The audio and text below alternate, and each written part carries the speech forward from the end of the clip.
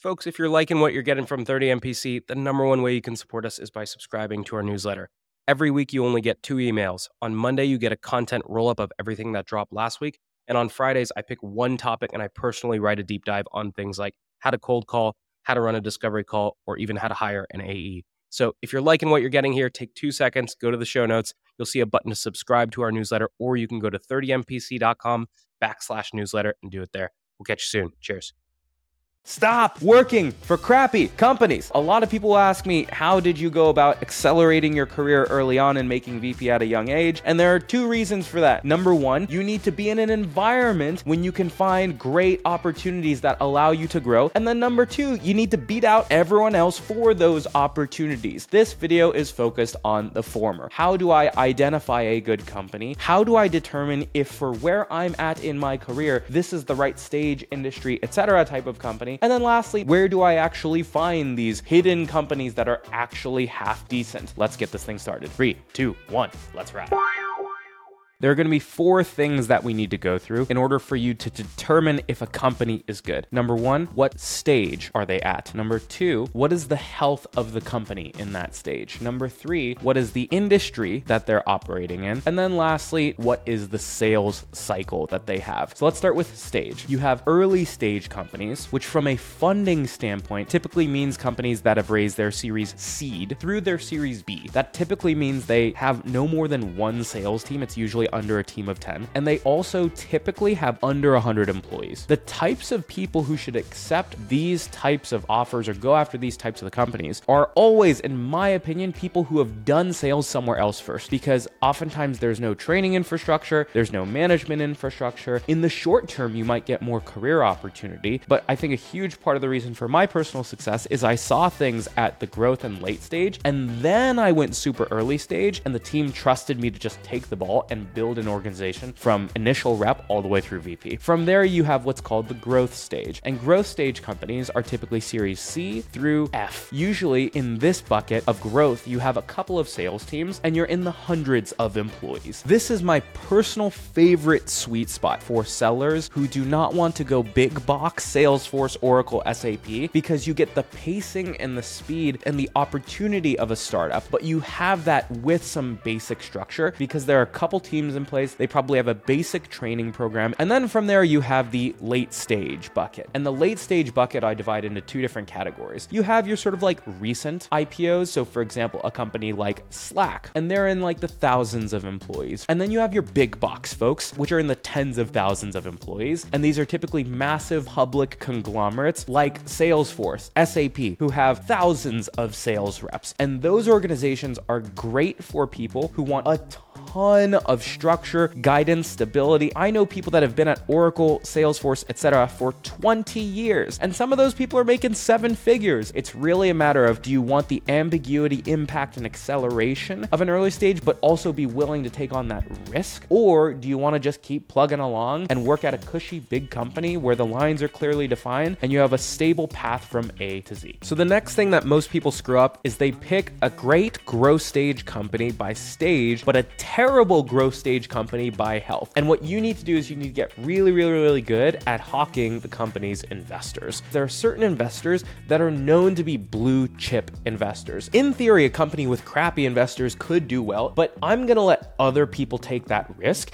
And instead, I'm just gonna ride along with everyone else who's a smart employee and investor and try to work at the companies who've already been backed by established backers. So the way to find the list of investors is through the CB Insights Smart Money list, which is going to be linked in the comments. But then also the way you actually find who has backed any given company is you can typically look them up on Crunchbase and you can actually like find their financing details and you can scroll down and see, are they a Series A, B, or C company? And then when you scroll to the right, you can actually see who is invested in that company as well. So the next question is, what does it actually look like to evaluate a public tech company? First place that I usually start is I'll start with top lists. In other words, top SaaS companies to work for. Usually what I'll do is I'll pull 3 to 4 lists from reputable publications publications like Fortune or Forbes or what have you, and I'll just start to see what names pop up over and over again. The other types of things you can look at, number one, you can look at their employee headcount growth on LinkedIn, and if it's flatlining, that probably means the company isn't doing super well. And then number two, I also like to look at their investor ratings. And usually if a company has mostly buy ratings, that means people think that it's a pretty hot company, which means they want to buy their stock. The next bucket that we'll handle together are industry and sales cycle type. I always recommend selling something that you love. I'm a total finance nerd, so most of what I've worked for in the past are fintech companies. That said, if you have an amazing fintech company and a horrible HR tech company, but you really want to sell HR tech, go work for the fintech company. Do not work for a bad company in the industry you like. Go work for a good company in an industry that you don't like, and then lateral later on into the industry that you do like. Number two, a common mistake that I see people make is because they've been in HR tech or in fintech, for example, they believe that their next job or their next 3 jobs should be in HR tech and fintech, and then they get pigeonholed, not because they can't lateral, but because they think that they've learned these unique skills. That is rarely the case in my experience. So I've sold fintech, I've sold HR tech, I've sold sales tech, and it all has sort of been the same motions. So I would recommend not pigeonholing yourself in one part in front of you. The next piece is the sales cycle itself. The one thing to look out for is beware the hyper transactional company. There are some companies, for example, Yelp, if you're not looking for a hyper transactional sale, in other words, a quick small check size, you might not like that environment. Even mid-market sales at Yelp is oftentimes selling 4-figure check sizes. And if you ever want to take those skills to another mid-market company, they're going to be like, this wasn't really mid-market. We're going to start you in SMB. Be wary of the big box sales. Early on in your career,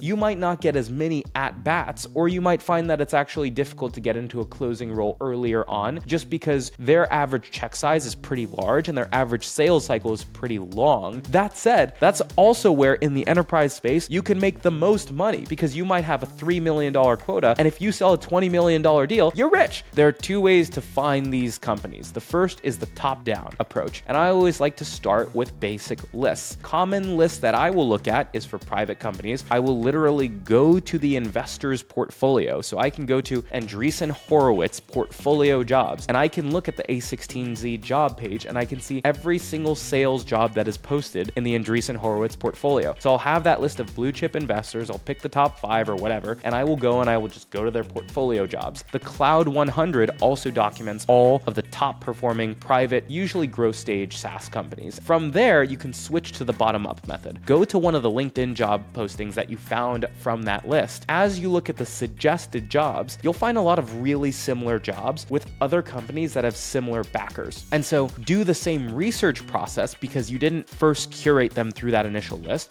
Go look at that company that had the suggested job and make sure that they have those same smart money investors, make sure they're in the right stage. But usually it's pretty darn close. And some of the best jobs that I've found have actually been from me initially pulling a list, applying to one job, but then seeing a job at Carta, which is how I ended up at Carta, and applying there instead. That's a wrap, folks. If you like what you saw here, there's a whole Advice from a VP of Sales series that you can get more career advice from me. Let me know what you want to cover next in the comments. Peace out.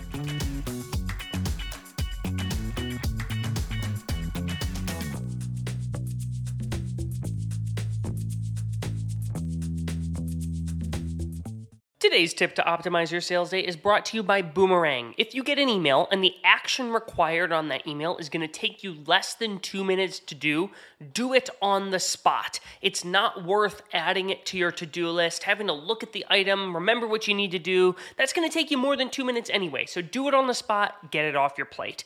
Now, we documented our best templates and tips to help you optimize your sales day with our friends at Boomerang, and you can get that documentation for free at the link in the show notes. Today's deal acceleration cheat code is brought to you by Pipedrive, which is a CRM built by sellers for sellers. The best way to drive your pipeline forward is to every single day pull up a list of all of your open opportunities and look at each opportunity by stage and think, what can I do today that will increase my likelihood of winning this deal? That's how you keep your ops moving forward in between meetings that you have on the calendar. Now, we documented 5 cheat codes that can help you cut your sales cycle in half with Pipedrive. There's a link in the show notes to steal them.